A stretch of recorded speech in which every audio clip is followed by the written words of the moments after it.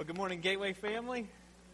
Good to see you on this beautiful spring morning that God has given to us. As we continue through the journey through the Gospel of John, let me ask you to find John chapter 18 this morning on your Bible app or in your copy of God's Word there in your hand. As we begin in John 18 this morning, we're beginning a section of the Gospel of John, a new section that sometimes is called the Passion narrative. These are the events surrounding Jesus' arrest, his trial, his crucifixion, his burial, and his resurrection. And in God's providence for us, as we hit sermon number 51 in the Gospel of John, we're hitting the Passion narrative right before Easter. And so today and over the next 4 weeks, we get a chance to look together at what happens surrounding what we call the Passion of the Christ. What we're going to see over these next 4 or 5 weeks is, in one sense, a story of tragedy. It's a story of great betrayal, of great sin, a story really of great suffering as we look to the cross. But it's also really a story of triumph. Because it's a story of resurrection, of new life, of forgiveness, of Christ being victorious. And one author I read described what we're going to see over these next 5 weeks really well. He said this is a story of triumph through tragedy. It's a story of triumph through tragedy. And friends, as we come over these next 5 weeks, we're coming to stories that for many of us is very, very familiar to us. My prayer for myself and for you as well is that God will give us grace to see this with fresh eyes of faith, that the familiarity of what happens around the Easter account will not cause us to just kind of shrug our shoulders and go through the normal routine, but that we'll recover the awe and the wonder of who Jesus is and what he came to do. And we begin that this morning in John chapter 18. We come to the arrest of Jesus. And as we come to this familiar account to you of the arrest of Jesus, there's two things I want you to listen for as we begin to read the text this morning. The first one is this. In the midst of Jesus' arrest, how do we see his power? Because Jesus is not just passive here. As we read John 18, be looking for how do we see Jesus' power, his sovereignty, his control of all things on display here. And then number two, I want you to be looking for how do people respond to the obvious display of his power. So how do we see Jesus' power and how do people respond to it? So John chapter 18, can I ask you to stand please in honor of the reading of the Word of God. If you're a visitor, I'm reading out the English Standard Version. The words will also be on the screen for you. John chapter 18, starting in verse 1. When Jesus had spoken these words, he went out with his disciples across the Kidron Valley, where there was a garden, which he and his disciples entered. Now Judas, who betrayed him, also knew the place, for Jesus often met there with his disciples. So Judas, having procured a band of soldiers and some officers from the chief priests and the Pharisees, went there with lanterns and torches and weapons. Then Jesus, knowing all that would happen to him, came forward and said to them, "Whom do you seek?" They answered him, "Jesus of Nazareth." Jesus said to them, "I am he." Judas, who betrayed him, was standing with them. When Jesus said to them, "I am he," they drew back and fell to the ground. So he asked them again, "Whom do you seek?" And they said, "Jesus of Nazareth." Jesus answered, "I told you that I am he. So if you seek me, let these men go." This was to fulfill the word that he had spoken. "Of those whom you gave me, I lost not one." Then Simon Peter, having a sword, drew it and struck the high priest's servant and cut off his right ear. The servant's name was Malchus. So Jesus said to Peter, "Put your sword into its sheath. Shall I not drink the cup that the Father has given me?" So the band of soldiers and their captain and the officer of the Jews arrested Jesus and bound him. Would you pray with me? Father, I pray as we come to this account of the arrest of the Lord Jesus, God, would you give us fresh eyes of faith to see what's going on here? Would you stretch us? Would you grow us as we see your great sovereign power? And we see what we're supposed to respond to in belief as we're confronted today with, once again, unbelief in this account. So God, have your way. Holy Spirit, come, move in our midst. Open our eyes to the wonders of this text and apply it to our lives as only you can. And we ask it in Jesus' name. Amen. Thank you. You may be seated. Now, before we talk about Jesus' power or how people respond to it, I want us to first make sure we understand the context of what's going on here. So go back with me to verse number 1 of this chapter so we see what's going on. John chapter 18, verse 1.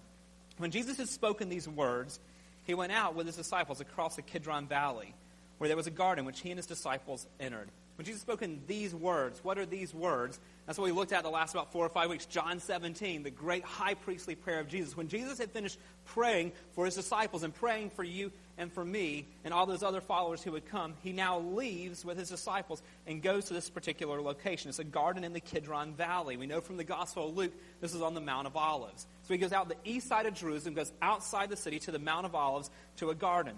It's a place that he normally went. We know that in verse number 2. Now Judas, who betrayed him, also knew the place, for Jesus often met there with his disciples. So Jesus does what he often does with his disciples. He withdraws from the crowds in the city. He goes east of Jerusalem, out to the Mount of Olives, and to a garden there to withdraw for the evening. But that night was going to be very different than most of his quiet evenings in the garden with his disciples. This was on Thursday night of that week that we've been looking at for quite some time now. And look at what happens on that Thursday night, verse number 3. So Judas, having procured a band of soldiers and some officers from the chief priests and the Pharisees, went there with lanterns and torches and weapons. If you recall, Judas is one of Jesus' 12 disciples. He was one who walked with Jesus for 3 years.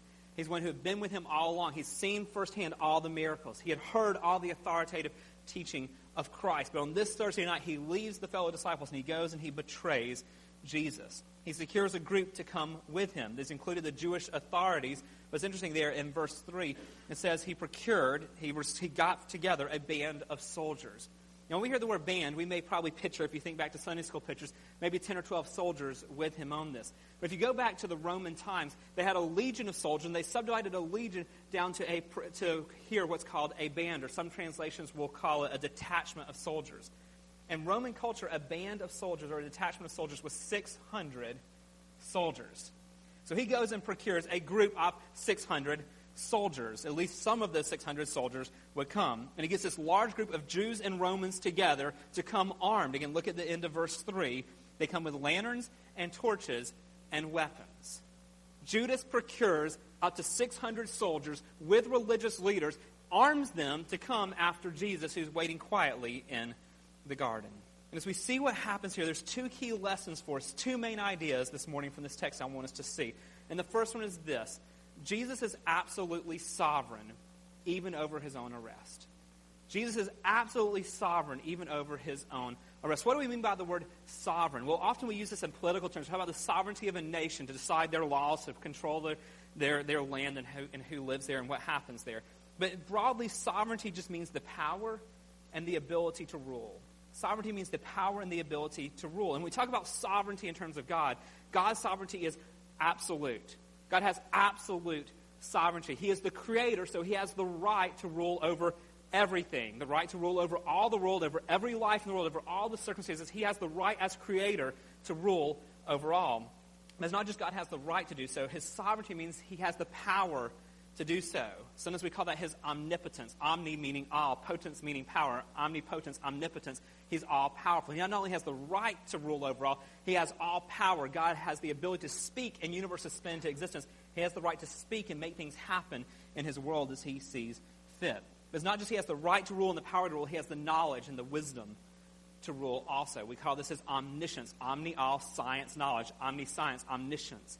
That is his knowledge over all that is happening. And friends, even in his arrest here, Jesus is not sitting by passively letting just some type of blind fate or circumstances happen.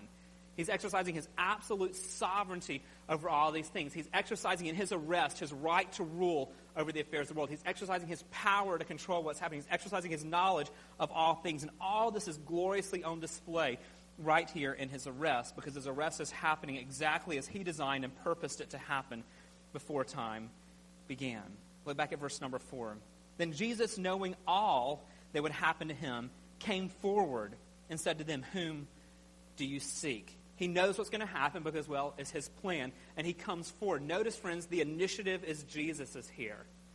Up until this point, they've been trying to catch Jesus. If you remember, all throughout the Gospel of John, they wanted to seize him, and he would vanish. He'd disappear from the crowd. Why? Because the phrase in John, the hour had not come. His hour had not come. We've seen that over and over in John. He's sovereign over when this is all going to happen. But friends, the hour has come. The hour being the time that he had predetermined for his arrest to happen. And so because his hour has come, he doesn't vanish, he doesn't disappear this time into the crowd. Because his hour has come, he steps forward and initiates to the soldiers, "Who are you looking for?" He is in complete control over the whole situation. But there's something even more stunning than that shows his power, his sovereignty in this situation. Look back at verses 4 and 5. Then Jesus, knowing all that would happen to him, came forward and said to them, "Whom do you seek?" They answered him, "Jesus of Nazareth." Jesus said to them, "I am he." Judas, who betrayed him, was standing there with him. I don't want us to miss the wonder of verse 5, because our Bible translators who try to help us here kind of cause us to lose a little something here. Because in verse number 5, there is no word he in the original Greek. This is something that was added to make it flow for us. Verse 5 literally reads, They answered him, Jesus of Nazareth. Jesus said to them, I am, period. When he asks who he is, when he self-identifies here, he uses the name of God that was revealed back in the Old Testament. Think back to Exodus 3, when Moses says to God, who do I say sent me? And God says, I am who I am. Tell them, I am has sent me to you. Exodus 3:14. Jesus is using that identification right here for us in John chapter 18. In verse 5, they answered him, Jesus of Nazareth. Jesus said to them, I am. He's identifying himself as the great I am, the one who has the name that is above every other name. Unless we miss the power of that declaration when he says before this band of up to 600 soldiers, I am, look at what happens in verse 6. When Jesus said to them, I am, they drew back and fell to the ground. Friends, these non-believing soldiers don't just pause and scratch their head and go, this is a strange way for him to identify himself.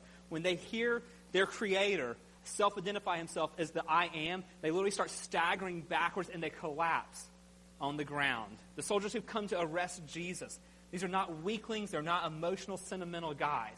These are tough Roman soldiers. And here Jesus is standing in the garden. Who do you seek? Jesus. I am. They collapse on the ground. Why? Because they heard the voice of their Creator and they were undone. Friends, Jesus is in complete command here, not the soldiers. They fall to the ground when he speaks. Jesus is absolutely sovereign, even over his arrest. If that's not enough, there's more here that shows his sovereignty over this situation. Because Jesus is going to command the soldiers something, and they're going to obey. I mean, think about this for a minute. If you have brought 600 soldiers with weapons because you're fearing possibly a riot or something, and the prisoner you're coming to arrest says, you have to do something here, you're not going to do that. What right does this prisoner here that you're coming with this whole band of soldiers do has a right to tell you what to do? Well, Jesus speaks and they obey. Look at verses 7 and 8 here. So he asked them again, whom do you seek? They said, Jesus of Nazareth. Jesus answered, I told you that I am he. So if you seek me, let these men go. And they brought the whole detachment of soldiers because they feared possibly there would be a riot or some type of rebellion from his disciples. But Jesus looks at them and says, I'm the one. Let all my disciples go. And we know from other accounts that's what happened. The disciples scatter at that point. Jesus commands them to let his disciples go. And, well, the soldiers obey, though, the person they're coming to arrest because he is so in control of the situation. In fact, this is what Jesus had already said would happen. Verse 9. This was to fulfill the word that he had spoken. Of those whom you gave me, I have lost not one. He's referencing back just to John chapter 17, verse 12. His prayer just a few minutes before this whole situation happened, where he had prayed about not losing any. He'd already promised this would happen in his prayer to the Father. And so what's happening, his command of the situation, is just bringing about what he had said would happen. Jesus is absolutely sovereign over his own arrest. But there's still more that shows that. There's still more that shows his power over this situation. After Peter responds rashly here and cuts off the servant's ear, look at what Jesus says to him in verse number 11. So Jesus said to Peter, put your sword into its sheath. Shall I not drink the cup that the Father has given me? Now, we've seen this expression before. To drink the cup is a metaphor. It means to experience something. Now, notice Jesus doesn't say, shall I drink this cup that the soldiers have handed me? It doesn't say, shall I drink the cup that the religious leaders and Jewish authorities have given to me? Shall I drink this cup that just, well, in chance and circumstance of life just happened to come together? No. Look back at where the cup is from, verse 11. So Jesus said to Peter, put your sword into its sheath. Shall I not drink the cup that the Father has given to me? He's in such command here that what Jesus is experiencing, this cup of suffering he's experiencing in the garden that night, is a cup that the Father had handed to him before time began, that they had determined would be the plan in God's perfect timing. And because the Father had ordained this, because this was Jesus' plan, it happens. Look at verse 12. And don't miss that little word at the beginning of it. What's the first word there in verse 12? So. That word means so. It means therefore. It means accordingly. So 11 and 12 read like this. Then Simon Peter, having a sword, drew it and struck the high priest's servant, cut off his ear. Verse 11. So Jesus said to Peter, put your sword into its sheath. Shall not drink the cup that the Father has given to me. Therefore, accordingly so, the band of soldiers and their captain, the officers of the Jews, arrested Jesus and bound him. Friends, the reason this is happening is because this was God's plan. He's in total control of this situation. In fact, this is exactly what Jesus had told us earlier would happen. In John chapter 10, verse 17, I want you to see this on the screen here because this is living out now what he told his disciples would happen way back in John 10. He said, for this reason the Father loves me, because I lay down my life that I may take it up again. Now, verse 18, no one takes it from me. That's what we're seeing happen right here. The soldiers aren't taking his life from him. No one takes it from him, but I lay it down on my own accord. I have authority to lay it down. I have authority to take it up again. This charge I have received from my Father. What we see in the rest of Jesus here is him laying down his life because the hour he had determined has come. His arrest, the timing, the methodology is no accident, no coincidence. It's a sovereign plan of God from before time unfolding right before our eyes. He's triumphant in the midst of the tragedy of the situation. But there's another truth in this passage I think we need to see beyond just the bigness of God in that, and that's how people respond to that. And our second truth is a sobering warning that we've seen throughout John, and it's simply this. It is possible to see Jesus' great power and not believe. It's possible to see the great power, the sovereign power of God, and not be moved, to not believe by it. And friends, that's where this text is so incredibly sad, one of the great tragedies of this text. Because we're confronted with two different people here who don't believe. And it's not because they're ignorant. It's not because they've never heard. They have seen, they have heard, and they turn their back on it. The first one we see, and this is none other than Judas himself, one of Jesus' followers. Go back to verses 2 and 3 for what happens with Judas. Now Judas, who betrayed him, also knew the place, for Jesus often met there with his disciples. So Judas, having procured a band of soldiers and some officers from the chief priests and the Pharisees, went there with lanterns and torches and weapons. Friends, this is a betrayal of the highest order.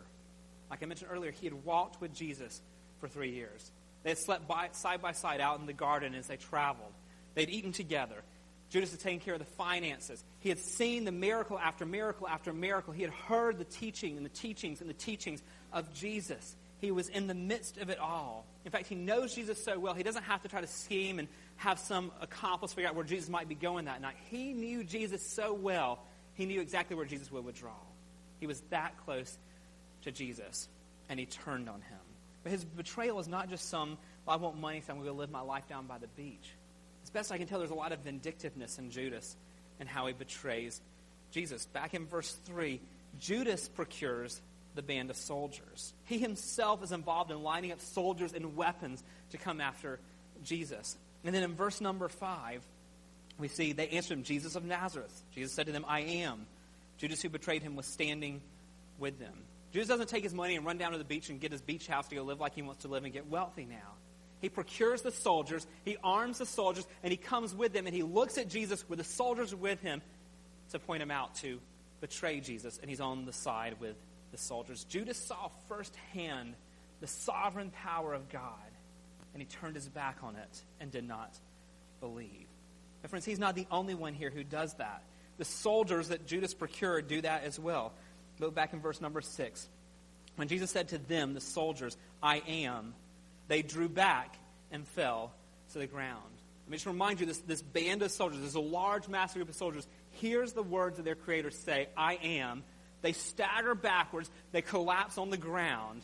And then what happens? Well, they finally get their breath. They stand back up, and they proceed to talk to Jesus again. They encountered firsthand the power so great that it knocked them over. But that's not all they saw.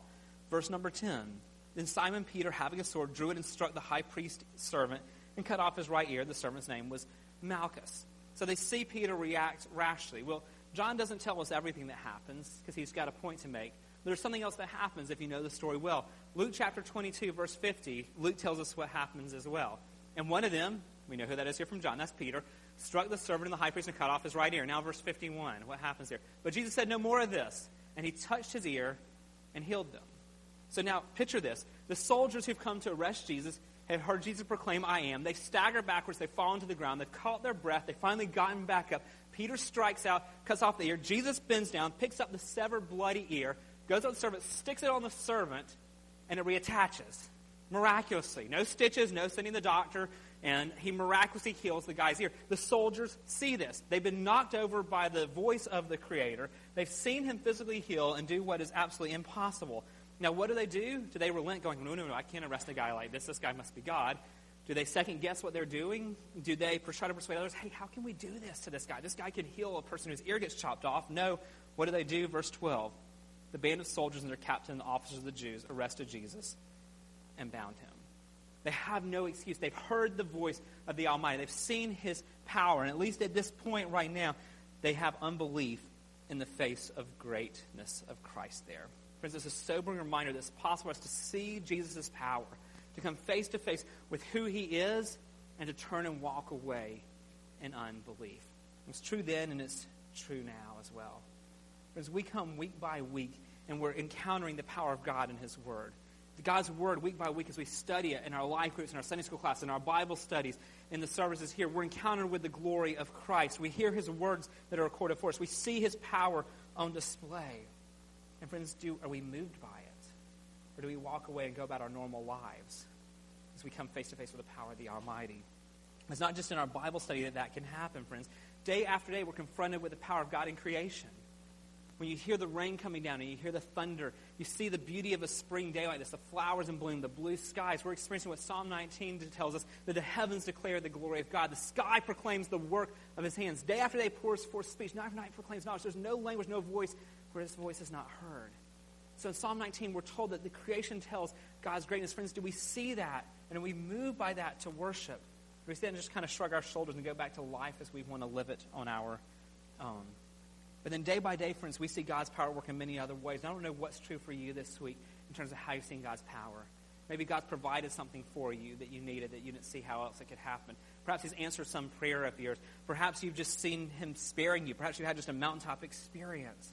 Friends, when we experience the power of God like that, does that drive us to worship, drive us to thankfulness? Or friends, do we trample upon that grace and just go back to our sins and go back to life as we want to live in?